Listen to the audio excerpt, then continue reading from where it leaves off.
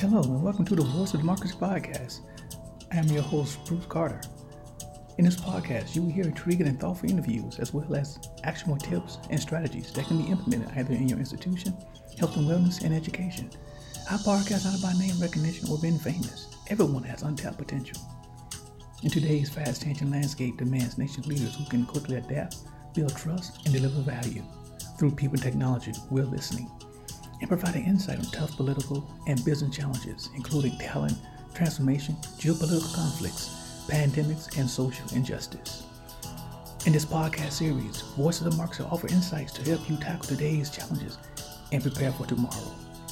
Through social change, we will be the voice of democracy, American promise, global mission. Thanks for spending time with us today. Now, let's jump into your daily dose of Voice of Democracy.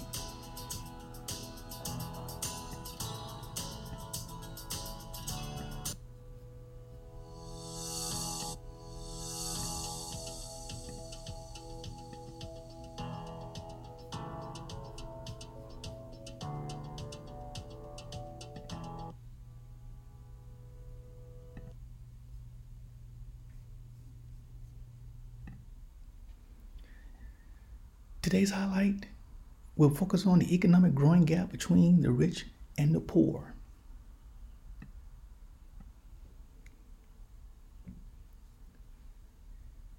First, let me open by saying this. Who are you at the end of the month? Are you the one contemplating a weekend getaway or investing in a new business venture? Or are you the one figuring out how to pay off a mounting credit card bill? Maybe you're neither, but this is certain. The chasm between Americans uber wealthy and the everyday worker isn't just wide, it is expanding. And it's time to have a conversation about it.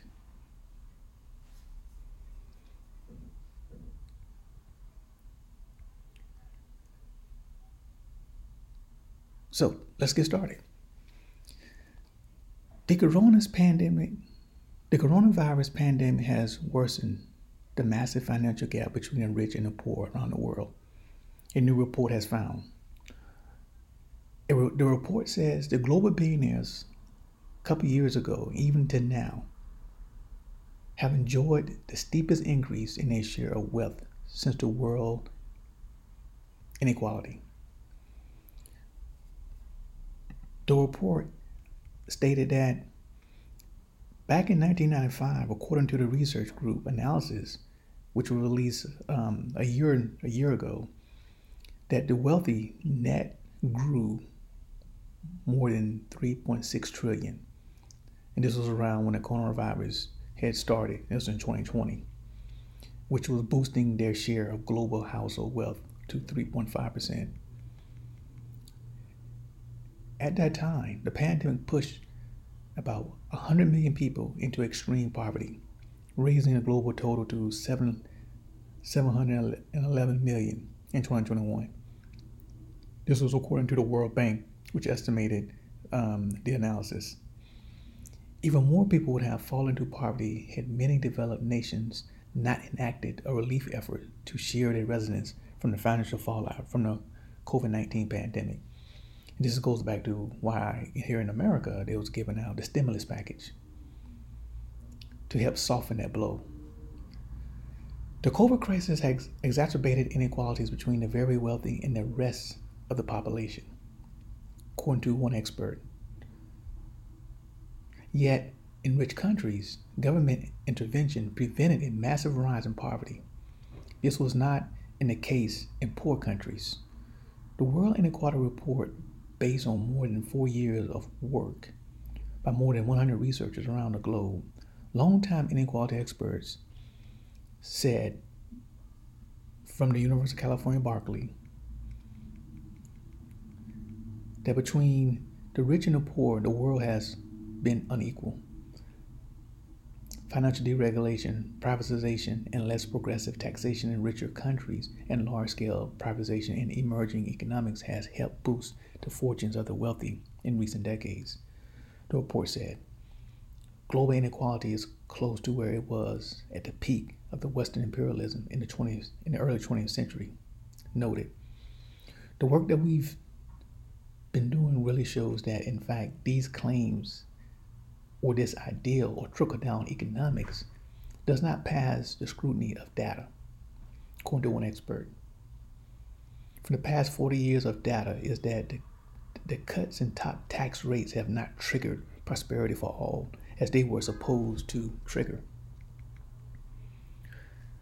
The report recommends levying a tax on the wealthy to generate revenue that governments can use to reduce inequality and invest in education and health and the ecological measures. In the U.S., some Democrats recently floated a plan to tax billionaires to pay their proposed social safety net expansion, but the effort quickly faded. According to some other polls that I have read, is that the global wealth and income gaps are huge. The richest 10% of the global population controls 76% of the world's wealth in 2021. By contrast, the bottom 50% owns a mere 2%, the middle class 40%, meanwhile, the remaining owns 22%. When it comes to income, the top 10% capture 52% of the global income, while the bottom 50% earns only 8%. The middle 40% makes around the 39%. The rich is getting even wealthier. The top 1% captured 38% of the global wealth, growing between 1995 and 2021, according to the data, while the bottom 50% secured just 2%, the report found.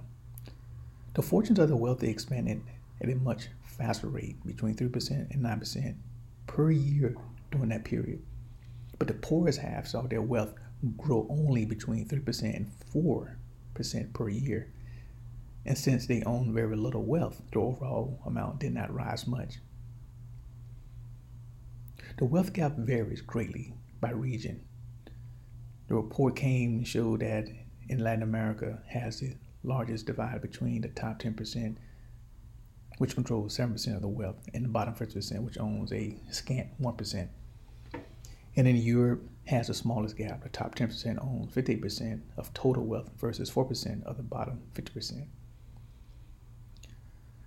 The large number of public programs are available to low-income and middle-class residents, including free education, healthcare, and culture, are among the reasons why Europe is a less unequal society, according to a report. Europe, with its very generous system of access to public services, has been able to contain the rise of inequalities, whereas the U.S. has not been as much able to do so over the past decades. The global income divide has narrowed a bit, but remains high. The global income gap, which accounts for earnings such as wages, salaries, interest, and dividends, has declined somewhat since 1980.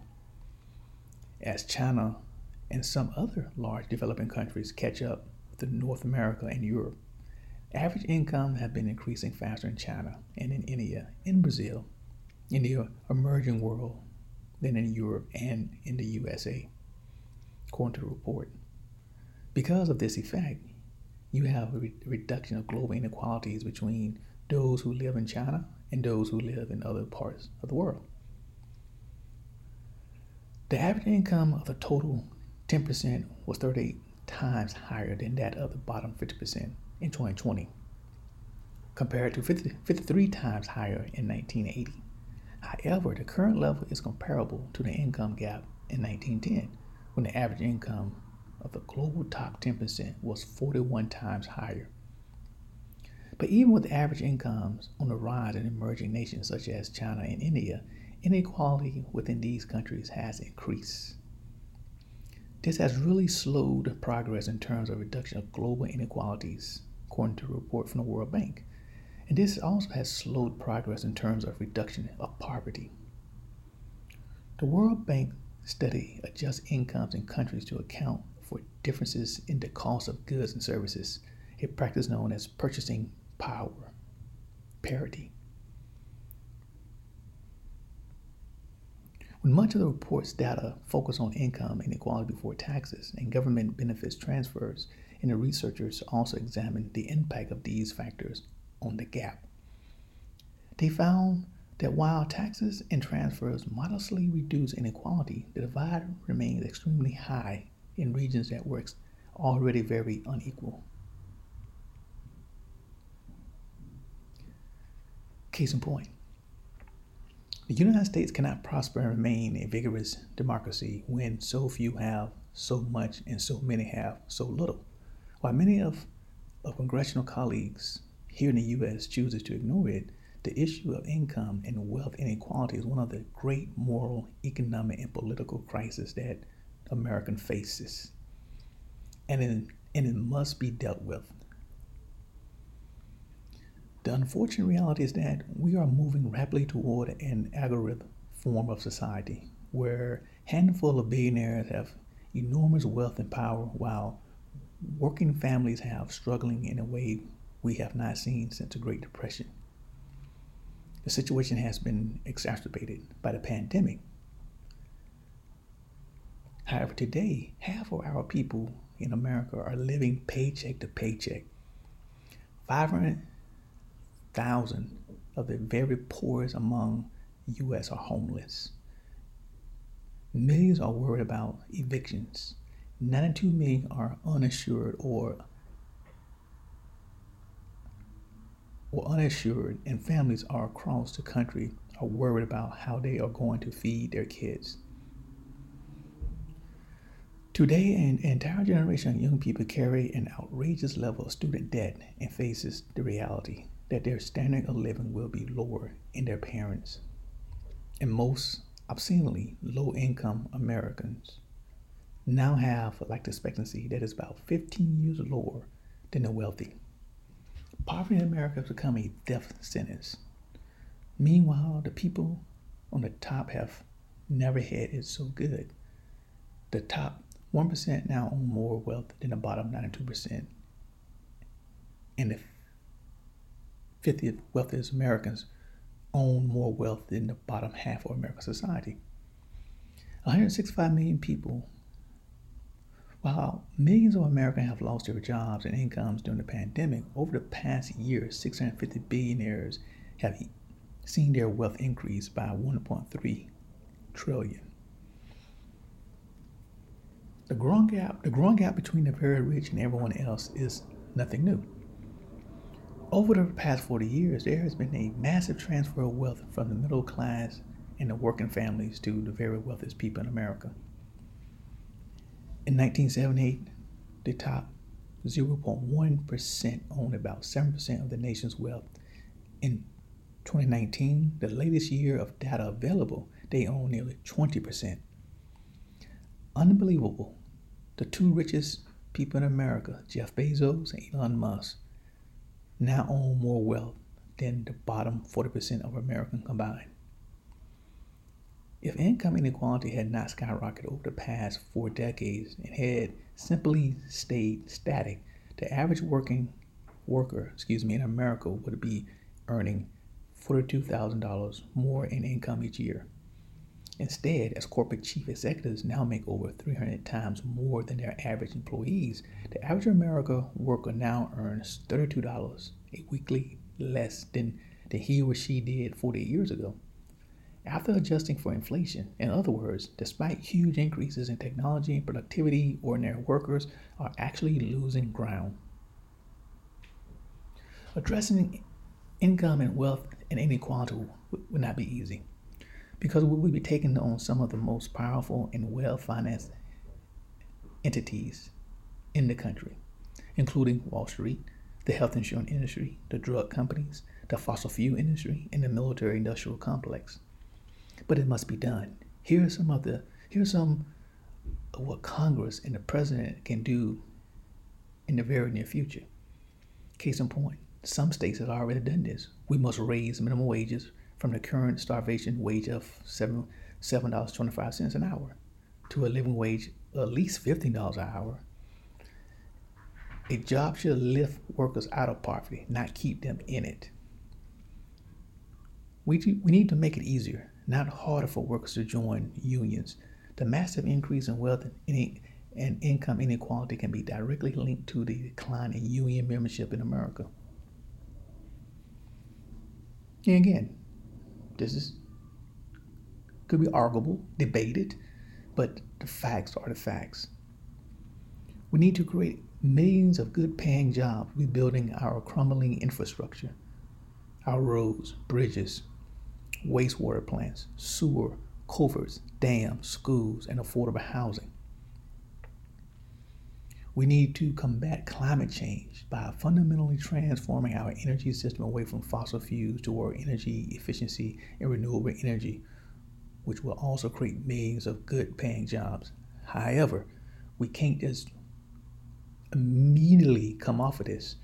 We have to phase it in because we don't want people who currently living in areas like West Virginia who focus solely on coal to just cut coal off altogether, and then you have people unemployed. So this must be a phased in process. We need to do what virtually every other major country does by guaranteeing health care to all people as a human right. This is something we can do immediately. Passing the Medicare for All program would end the absurdity of us paying twice as much per capita for health care as do people in other countries, while tens of millions of Americans are uninsured or underinsured. We need to make certain that all of our young people, regardless of income, have the right to high quality education, including college.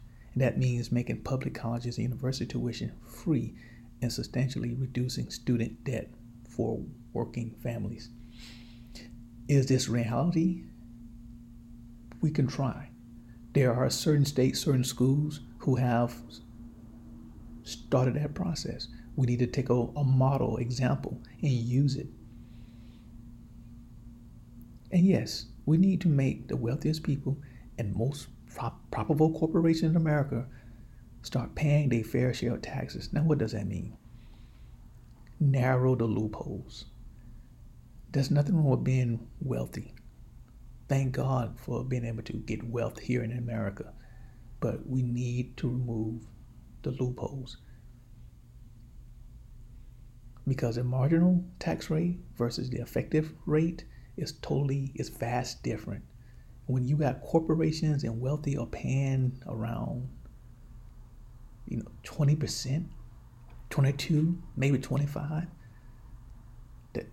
of the taxes, that's we can do better. So in my closing, growing income and wealth inequality is not just an economic issue. It touches the very foundation of American democracy.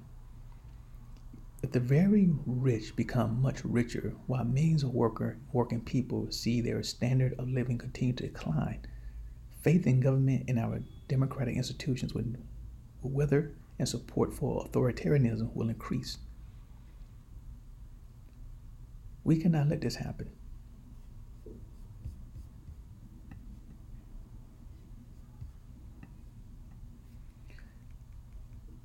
For more to read, I published an article in media.com. It's a good article. You can read the article. It's called Economic Divide, the Growing Gap Between Billionaires and Middle Class. This post was brought to you by People First Consulting Voice of Democracy. For more information about People First Consulting Voices of Democracy, please visit our website at www.pfcworks.com. Today's message podcast came to you for American Promise, a global mission. Thanks for tuning in and listening today. Until next time, please be safe, stay informed, and live well.